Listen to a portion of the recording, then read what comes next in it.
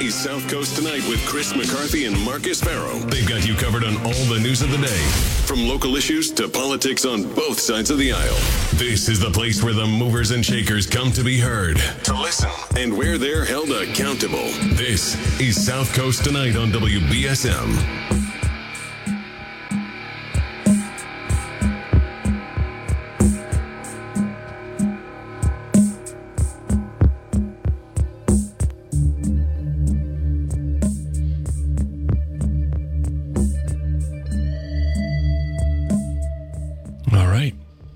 Welcome to South Coast Tonight. I'm Chris McCarthy. As I said, Marcus Farrow is on vacation. He went to a wedding this weekend, but he'll be back on Monday. Okay, he'll be back on Monday. For those of you who love Marcus like I do, he'll be here on Monday. Okay. So in the past, I've interviewed Maureen Boyle about her book, her work on the New Bedford Highway Killer, the New Bedford serial killer case. The book is Shallow Graves. I know many of you have bought the book and have read the book or have given the book away as well as I have, right? I mean, it's a fascinating read. It's fascinating because it happened all around us. And it's still out there. It's still never been solved. Now, if you look at there's a lot of cases around the country that are getting solved. We just had a case of a girl who was murdered, a young girl, like 13, something like that, in Massachusetts. And it turns out it was a corrections officer who murdered her. And they got a DNA match. They thought the case was never going to be solved. The guy's sitting in a jail cell right now. He's not convicted yet, but it's likely he will be convicted with DNA evidence. So this case can still be solved. And there's some of you who know things. There's still active investigations going on. The district attorney's office is still very interested in the case. That's one book. The other book, and I think we're going to start out with that, is The Ghost. This book came out while I was sick. Otherwise, you would have heard all about it already. Right? Maybe some of you have read it already, but it's a fascinating book.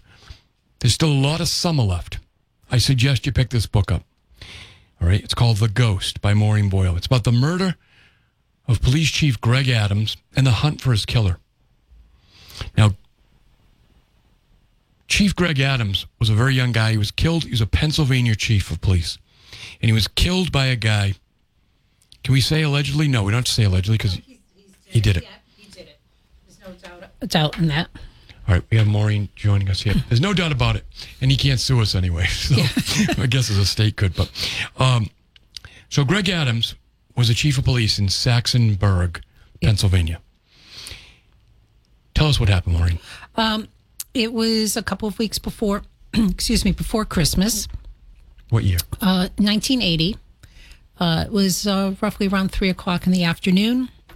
Saxonburg is almost like a fairy book place. Okay. It is just absolutely lovely, tiny town. Okay.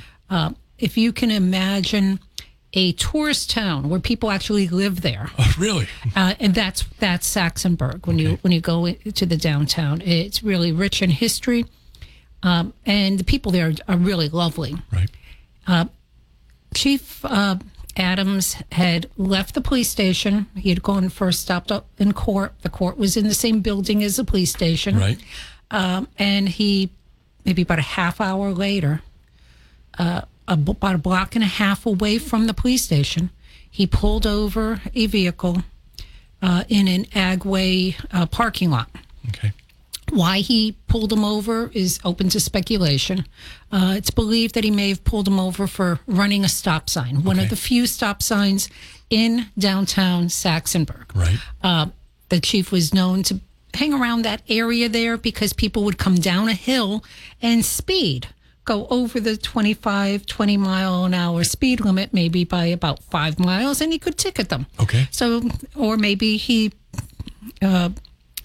blew the stop sign, but the person that was driving, it was a vehicle that he was not familiar with. Okay. So he pulled him over. And this is a small town. Very small town. Okay. Very, very small town. When I say everyone knows everyone knows everyone there. Like a free town. Yes, like Freetown. Okay.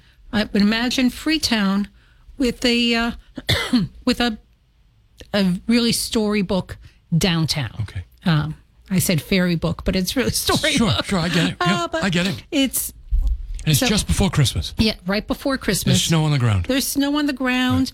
Right. His family, he had 2 small children. One was a couple months old. One of them was a toddler.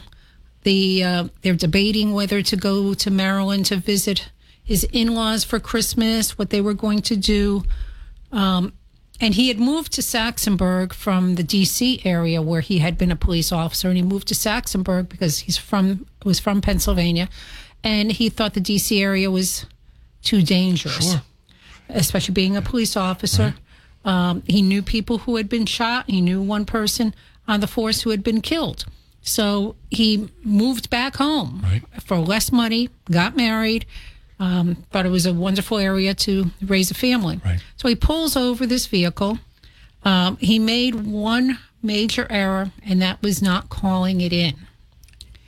He didn't call in the license plate. No, he did not call in the license plate. Now, this is 1980, so technology is a lot different. Much different. Much different. We got to keep that in mind. Yeah.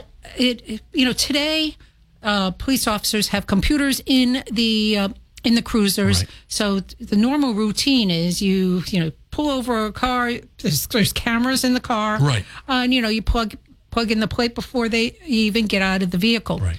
Completely different type of situation then. In 1980, in most departments, and especially very small departments, they would have to call not their local dispatch, they'd have to call the state police, and then the state police would have to look it up. And it was not unusual for some departments not to look up a plate number when they pull them over. Sure. And he did not, so the chief did not do that. Okay.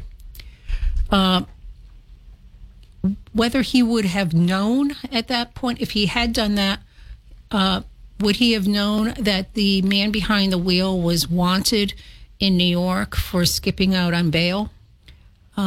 Probably not. Right. Because of the way things were in 1980. Absolutely. The man that was driving was using a alias on his license, and that was a time when there wasn't a picture ID for his particular license. Really? Yeah. I mean, there was... in 1980, there a lot of them did not. Because I remember, and I'm dating myself. Sure. It used to be a time, and there are some of your listeners will probably remember, that if you were underage, you could always... easily change your date of birth. With just erasing it. Absolutely. Not that I ever did that. I can remember making fake IDs in the late 80s. Yeah. We in early 90s, you just use a piece of tape. There was a way to do it. Yeah, but wasn't hard. This was as simple as just using an eraser. And this guy driving is a professional criminal. He's a professional criminal. Changing an ID is nothing to him. No, nothing at all. But he was wanted. Right. However, under the alias he was using, the chief, it would have come back as nothing. Right. And that's what makes it all so sad. Right. The theory is that the chief, what happened after he was stopped is somehow there was a struggle ensued. Right. And the chief was viciously beaten and eventually shot. One of the neighbors, a teenage boy who was home from school, he was sick, heard someone, first he heard a banging, and then he heard someone crying, "Help me, help me." And he and his mother went out and found the chief covered in blood. In the snow. In the snow. A elderly woman who lived across the way had seen the car leave the scene. And that's why they had a description of it.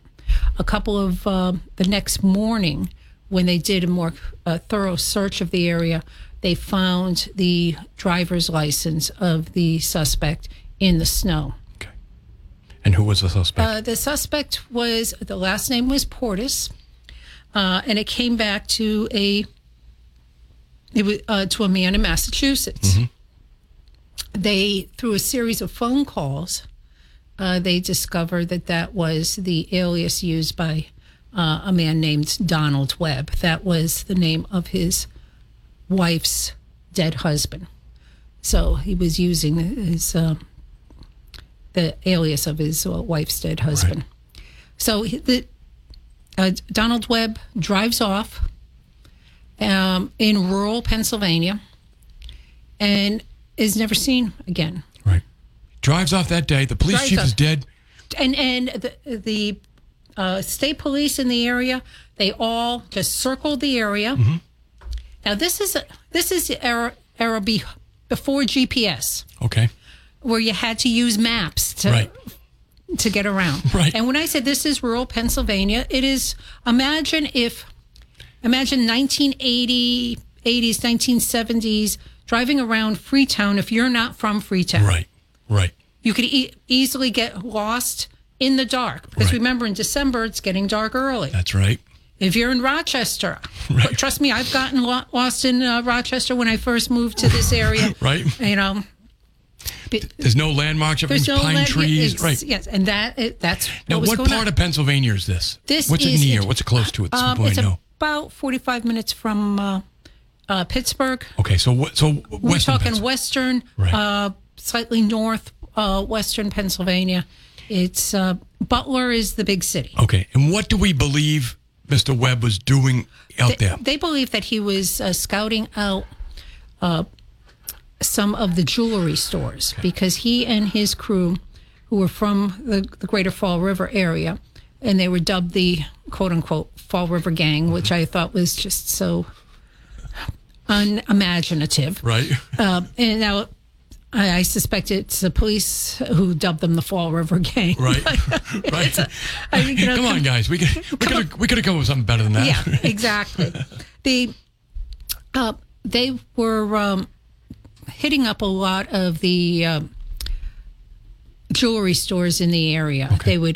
Someone would go in, scope it out, and then after it closed, part of the crew, and they were very police officers from that time have told me that they were very good at what they did. Okay. I mean, they were pros, and they would cut holes in ceilings. I mean, it was the things that you would see in TV. Right. That's TV and movies. We're speaking with Maureen Boyle, the author of the book, The Ghost, which I can't recommend enough. Go pick it up, The Ghost, which we're going to talk more about it tonight. That's what I thought of, Maureen, in your book, is that these guys are like the movie The Heat, yes. Where they're cutting holes in walls or they're going down through the ceiling, and they're robbing jewelry stores, precious metal, things like that, right? Exactly. And, they were craftsmen, criminal craftsmen is the best way to describe it. Right. Arch criminals. Yes. Right. Except they often got caught. Yes. And so that's, they were really good at what they did, except they really weren't. The cops were better sometimes. Yes. Right. Now, there was a jewelry store, family-run jewelry store that was in downtown Saxonburg, and it was a very unique setup there. Okay. One story, and the family lived in the back of the store. Okay. And it's believed that they were looking at that jewelry store. And all I could think of is if they had done that, what would have happened when they were confronted? Right. Would the family have been attacked?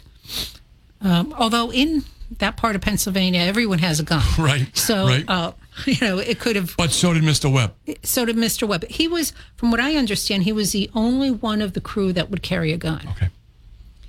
Which was. And he had been in prison before. He'd been in prison before, had a long criminal record, including for attempted bank robbery in Boston.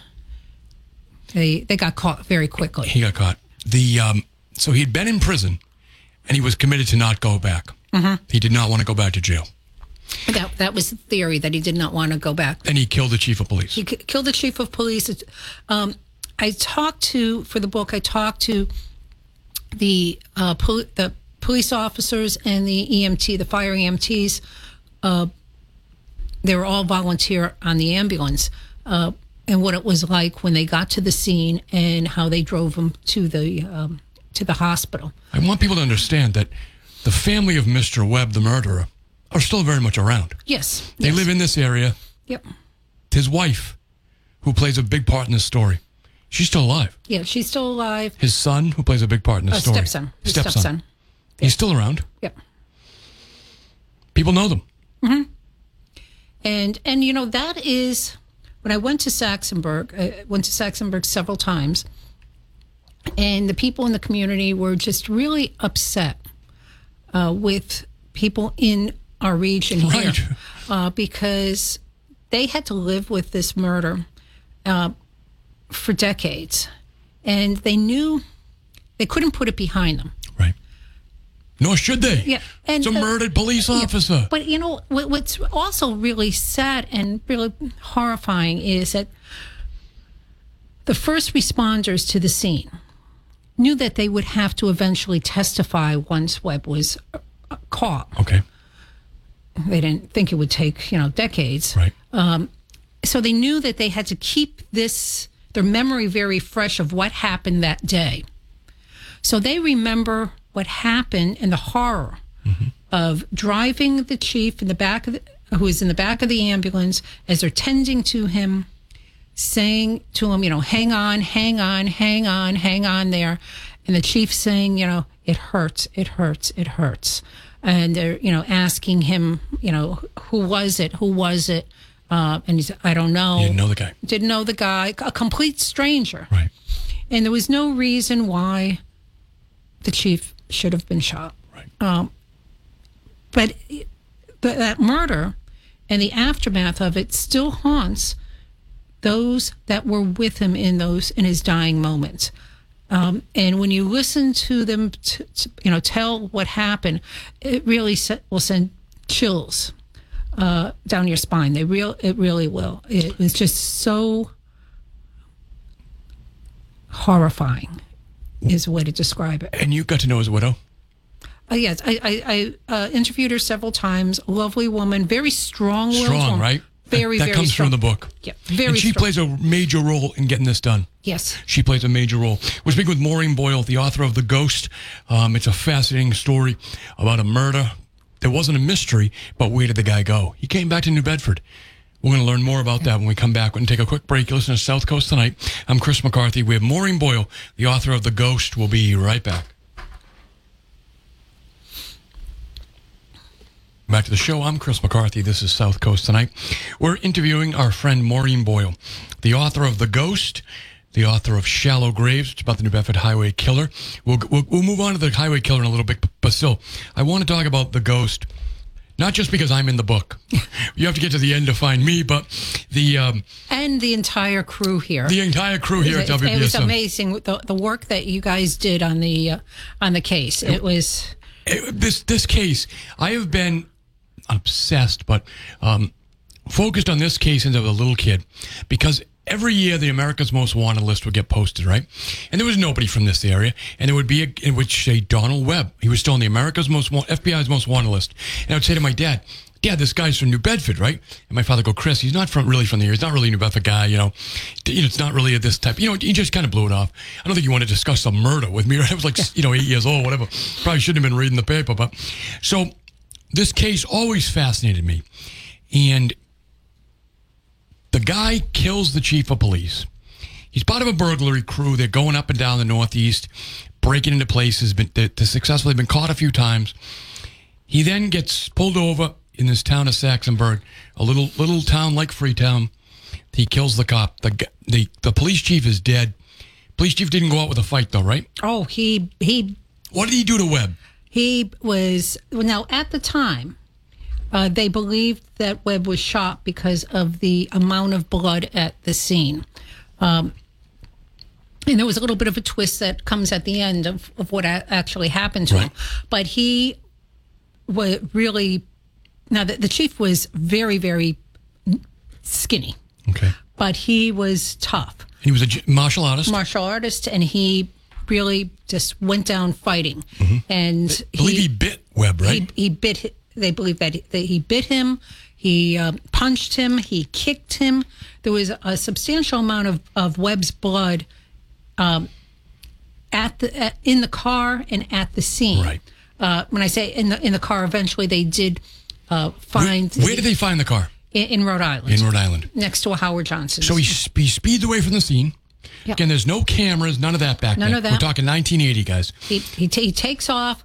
Now, it takes over 10 hours to go from Saxonburg to this area. Don't you know it? Oh, I know it. I know every single and the roads weren't as good as they are today. Right, right. So it took a while for him to get from there to here, and plus he was injured. Right. And that also makes people wonder, even to this day, did he have help? How did he manage to drive from there to here?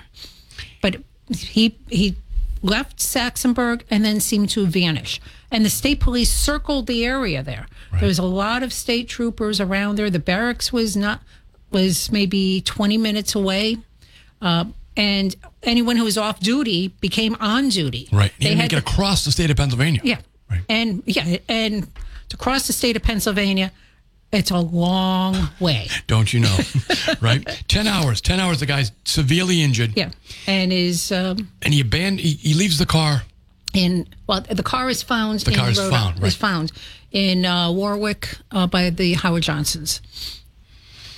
Where does Webb end up? From Howard Johnson, where does he end up? We don't know. We don't know. They had no idea where he wound up until decades later. Decades later. But where did we find out he did end up?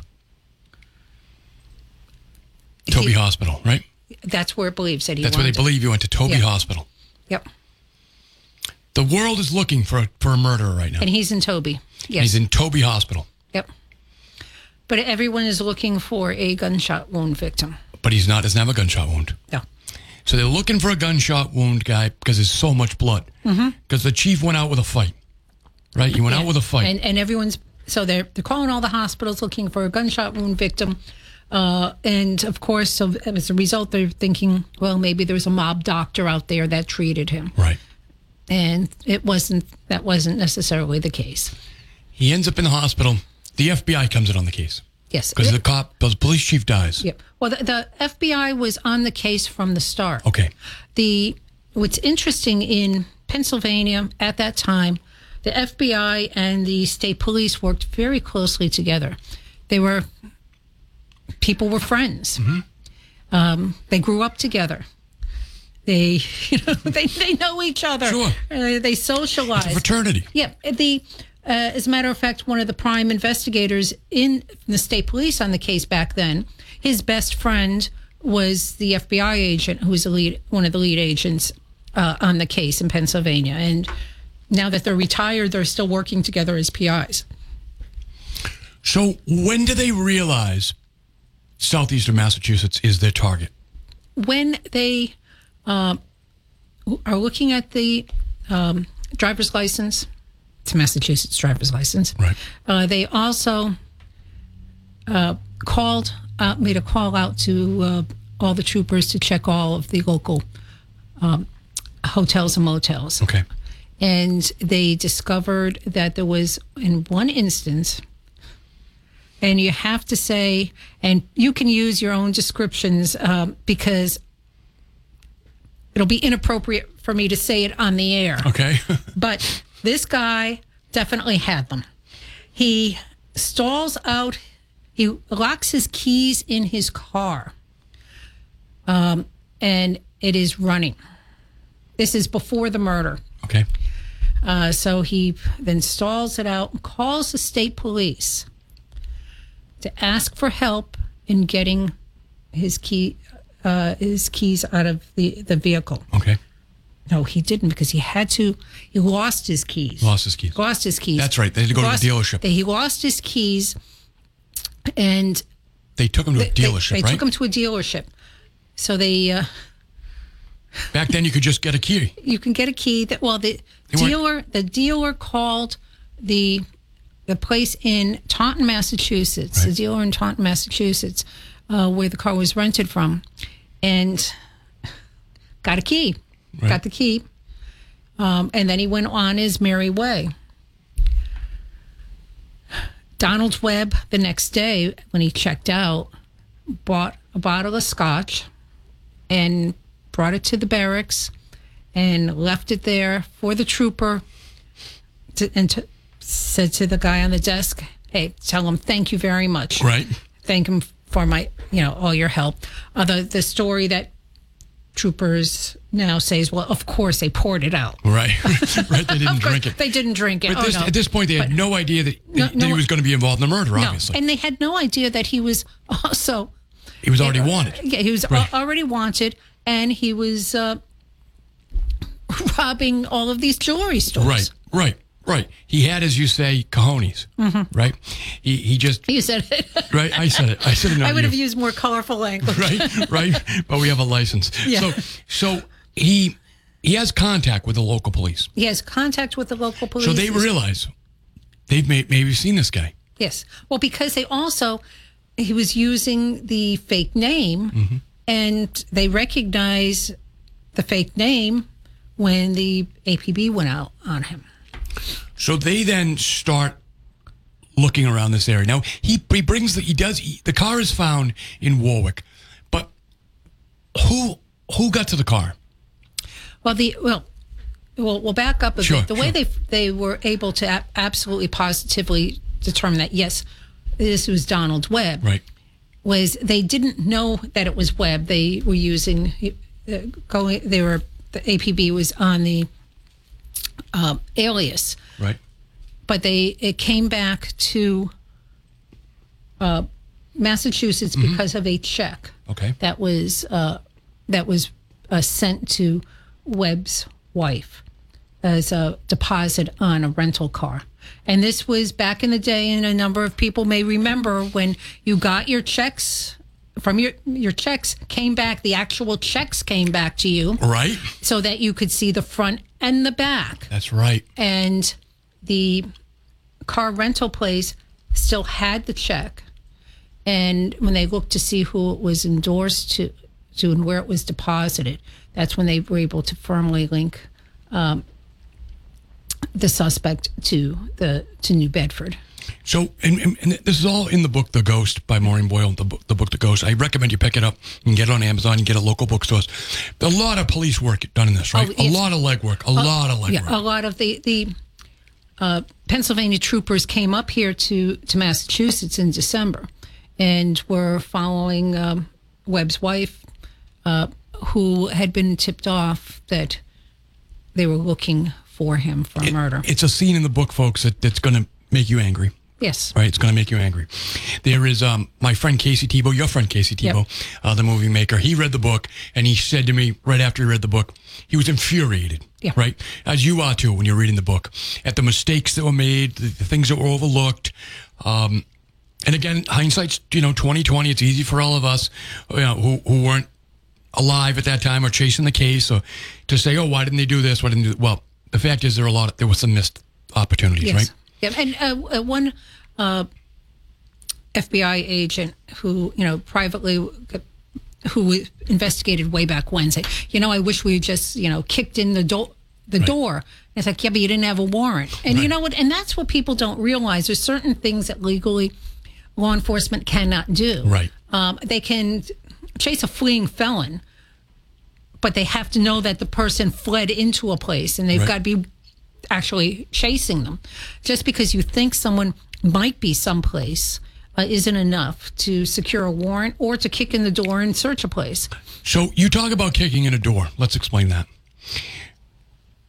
His wife, she's working in a local place. She's a hostess, right? Yes. She's well known. She's got a lot of friends, including some in law enforcement. Yes. Someone pops into the restaurant she's working at. What happens? Yeah, there was a Pennsylvania state trooper who is, when the troopers came up here, they were paired with Massachusetts troopers to work together because the Pennsylvania troopers, they didn't know where they are. Sure. They don't know the streets. They don't know the people. Right.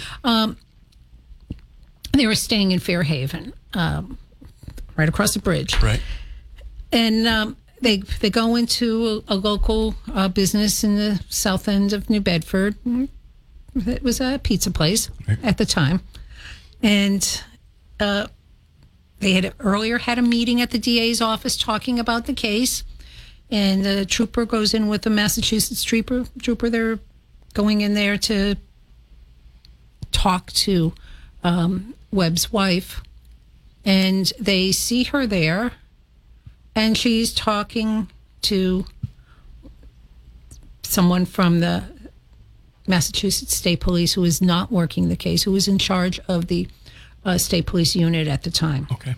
And that was a person who told her that they were looking for Webb. And now she knew. Yeah, but she knew that right from the start. And why did she know that? Because he told her. He told her. He told her. And they were, I know the FBI were absolutely, quite upset. Right. Fill in the four-letter words Right. there. Fill in the adjectives. You have a dead cop, Yeah. and someone's talking. Yeah, who was saying, hey, he's wanted for murder. Right. And at that point, he didn't know that the chief was dead. Right. That's right. So, and where is Webb at this point? Webb is in Wareham. He's at Toby Hospital. He's at Toby Hospital. So even if they had kicked in the door to her house, right, he wasn't there. He wasn't there. But he goes home. Mm-hmm. Now, while this is going on, Donald Webb's stepson, Stanley Webb, what's he do for a job at this time? He was a New Bedford cop. And let me just go back on that for a second. This guy is out there. It's his stepson, not his son, his stepson. He's wanted for murder. Donald Webb is. Donald Webb not the stepson. No. And it all plays out in the book, but the stepson, Stanley Webb, works where? Where is he employed? New Bedford Police. So as the New Bedford cops are being told at roll call to be on the look for this guy, so is Stanley is also there. And the guy standing at roll call with him, it's his stepfather. Yeah. And they all knew that. They all knew it. They all knew that. And he had a side business anyway, didn't he? That was the rumor, that he was, that he had some other issues. Right. And that maybe he was a little more involved with the stepfather than the police would have liked. I think because of what the stepfather did, that did lead to some members of law enforcement to be a little bit uncomfortable. Right. Because this guy, Webb, before he ever murdered the police officer, was a professional criminal. Yeah. He was involved with illegal gambling. He had gambling machines, right? The father? The father. The stepfather, yeah. Right. And he'd been, working on the outskirts of the Rhode Island mob. He was not, a made guy or anything like this. He was what they call a good earner, though, right? Yes. He went and stole things and sold them to the patriarchal crime family. That's what we understand. Yes. And and he would always had something going on. Right. Early on in his life. He spent most of his time prior to 1980, a good chunk of it in prison. Right. And he was originally from Oklahoma, right? Yes, Oklahoma. Very sad type of case. Very sad. Oh my Lord. You put it in the storybook. You don't want to feel bad for this guy, but boy, you can't help it how his childhood was. Yeah, and one of the reasons why I think it's important that you look at the roots of criminals, not to glorify them, but to get a good look at how does someone become a criminal? Right. How did they get to that point? And there's a lot of people who have really hard lives, and they don't go down a criminal path. And you have to ask why. What was the turning point? And because he had a brother who moved to California, was very successful in his life, was good in school. Right. You have two individuals. One goes one way, one goes the other. And We're speaking with Maureen Boyle, the author of The Ghost. We're going to continue. When we come back from the commercial break, we're going to find out the what happens to Donald Webb. He's now on the FBI's most wanted list. All right, everybody in the country is supposed to be looking for this character, right? And it's going to stun you to find out where he was if you don't already know. 508-960-500. When we get back, we'll continue with this story, and of course, the next hour we'll talk more about the New Bedford Highway serial killer case. We'll talk about Maureen's book, Shallow Graves, about the New Bedford Highway killer. But we're going to take a quick break. We'll speak with Maureen Boyle, the author of The Ghost. The Ghost. We'll be right back. Listen to us live. Chris McCarthy will be here till 10 o'clock tonight on South Coast tonight. Marcus is not here. He's at a wedding. He'll be back on Monday. We'll be back to normal on Monday. We have Maureen Boyle in here, the author of The Ghost and the author of Shallow Graves, which is about the New Bedford Highway killer. We're talking about the case of Donald Webb and the murder of a police chief and the fact that he had lived in this area for a long time, and now he's on America's most wanted list, the FBI list. Maureen, he gets out of the hospital. Where do we believe he goes next? Onset. He found a small place to live near the beach.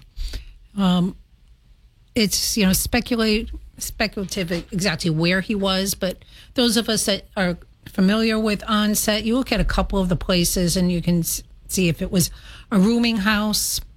There's only about 2 or 3 places that it most likely was. Okay. So he stayed there for a while. And he's severely injured. Yes, severely injured. He's going to doctors. Right. But he doesn't have a gunshot wound, of course. Right. His wife would occasionally go visit him, but she was also very, very careful to make sure that she wasn't being followed because the police were following her. She, as you describe in this book, she is very cognizant of surveillance. She is able to escape surveillance in some places, right? She was very much aware of who was tailing her, which might say something about whoever was following her. Right. They had to sort of up their game because she was better than they were. She was better than they were. Yes. And she would take evasive measures. Right. If she knew that someone was following her, she would just go back home and stay there and not go to see him wherever he was staying. And if she knew that she wasn't being followed, then she would go to visit him. But she was very, very careful. And eventually, he moves where? He moves in with her. And where? In New Bedford. On Hawthorne Street. Yes. Hawthorne Street. Yeah. Yep. Not some out-of-the-way place. No. Living on one of the main drags in New Bedford. Yes. Right by the hospital, right in the political center. Yes. His neighbors are district attorneys. Yes. Literally right next door is an assistant district attorney. Literally right next door. His wife's in the book. I happen to know it because I know him, but he's retired obviously now. But literally right next door to an assistant district attorney. But they were very. We don't know our neighbors these days. Yeah. Right? Well, the neighbors though were pretty. They were nosy. on top of it, right? Yeah. They were. But they never saw him. Because they made. They were very, very careful. Webb was very careful, and the theory is that his wife would sneak him out of the house. She at one point had told authorities, years later, that he would sometimes leave for long periods of time, but she didn't know where he went. Right. So there was some speculation: did he have another family out there, or was he just doing jobs? Right. Illegal jobs. Illegal jobs. Right. Yeah, he wasn't working at Walmart. Yeah. He was because he was a criminal. That's what he did. Yeah. That's what he did, and he. You have a lot about some of his criminal associates. The police at one point, they think that one of his associates knows where he might be, right? Yes. And they begin to track him down and try to get him to talk. Talk a little bit about that. Yeah, there was a couple of the associates, and one of them, early on, they tracked him down in prison, and he comes in, sees them, and tells them to, F you, and turns around and leaves. And there was a lot of that going on. There was another associate who law enforcement had used as a source in the past, who was somewhat helpful, but not really all that helpful. Right. His information sometimes was good, sometimes it wasn't good. I mean, they looked everywhere around the area, including in Canada, for him. They went up to Canada. They had good information, or they thought was good information, that he was in Canada. Teams of investigators went up there, state police from the 2 states, and the FBI, and they get up to Canada, and of course, Canada authorities say, yeah, you wait here, we will handle it. This is our country, not yours. And by the time they did sort of track down where he might be, there was a Fall River detective who had curried one particular source and had brought him up there, and the Webb never showed up. Do we believe he was ever in Canada? He might have been. He might have been.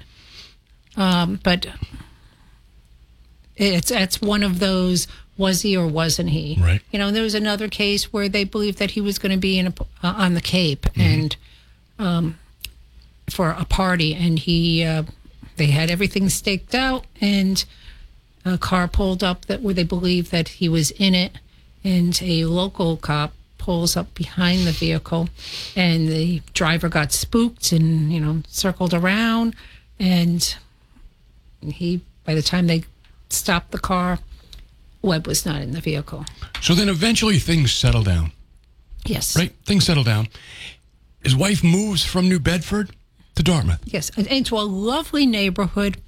It looks like the Brady Bunch. It does. It really does. This is, 1970s houses, a really lovely neighborhood. And it's a lovely house. What's interesting about it is that it has a garage that you really don't see vehicles coming in and out. You can't see into the garage. You just pull out and turn. And it was very difficult for them to watch the house, particularly to see in through the garage area. But she moved there and lived kind of quietly, kept to herself.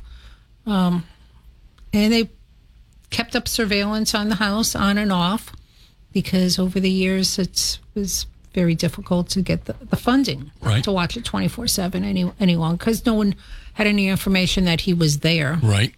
They didn't know where it was. No, had no idea where police would go to her house, knock, knock, knock.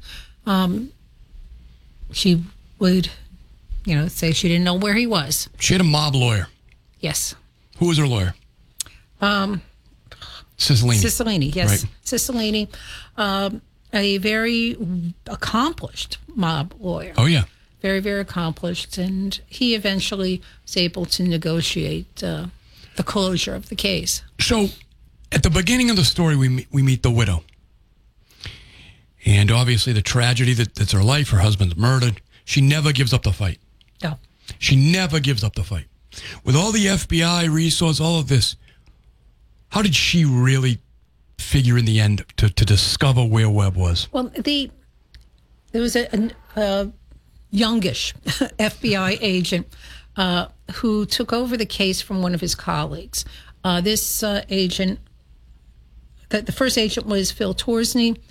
He was really obsessed by the case since he started on the FBI, because he really wanted to catch someone who was on the top wanted.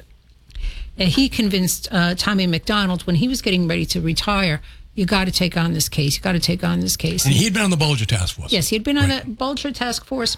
And he had also been one of the key FBI agents who helped solve and identify the killer of a 6-year-old New York City boy who went missing. Right.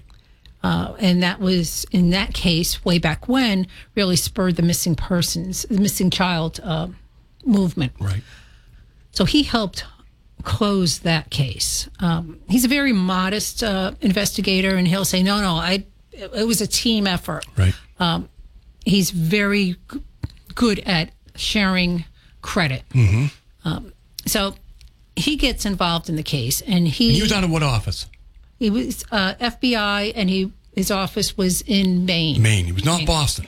No, well, he had been, right? No, he was officially, the way the FBI works, Right. it's the Maine office is part of the Boston office, just like Lakeville comes under Boston. Right, okay. So he asked his boss, can I work this case, even though it's out of Lakeville?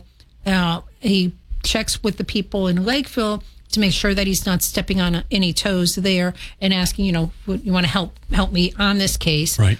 So basically, they're like, hey, go at it. Sure. So he does. It's a real cold case at this point. Very much a cold case. So he goes to Pennsylvania. He makes a number of calls, checking with retired FBI agents, and goes to Pennsylvania because his mindset always is that the most important thing is to show up.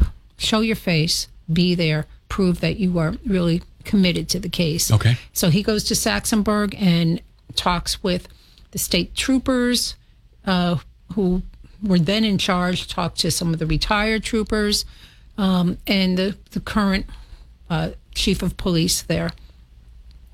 And he looks at the different areas, gets some of the agents down there to do some other work for him, and meets with, talks with the chief's widow, right, and gets some photos. He's trying to look at different ways to catch Webb. right. And because of his work in the Whitey Bulger case, he discovered through that case what works and what doesn't, how to look outside the box. Right. And with the Bulger case, it was photographs. That's right. The photographs of Bulger's girlfriend Right. is what really broke the case. So he was looking for first getting photos of the chief and his young family to bring to Webb's wife to see, here's this lovely family. Right. And Right. Because he what's really believes the wife knows what's up. Yeah. Right. And, she is saying she doesn't know anything. And then he started to think more about the photos, and they obtained a search warrant for her house for photos, to get more up-to-date photos of Webb. Okay. And the thing with a search warrant for photos, you can look everywhere. Okay. Because photos are small. That's right. You can look under a bed. You can look in a closet. You can look in a drawer. You can look under a drawer. Right. There's a lot of places there. That's very interesting, right? Yeah. We're speaking with Maureen Boyle, the author of The Ghost, which is available at Amazon.com and other local bookstores. The Ghost. And so now they have the search warrant. They get into Webb's house, to Mrs. Webb's house, right? Yes. And they obtain a number of photos, including they take a picture of a painting of a photo of her and him.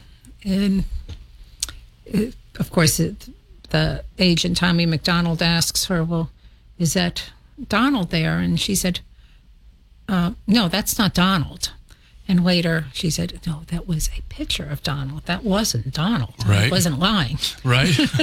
so she is a She's a very smart woman. acting like a suspect, though.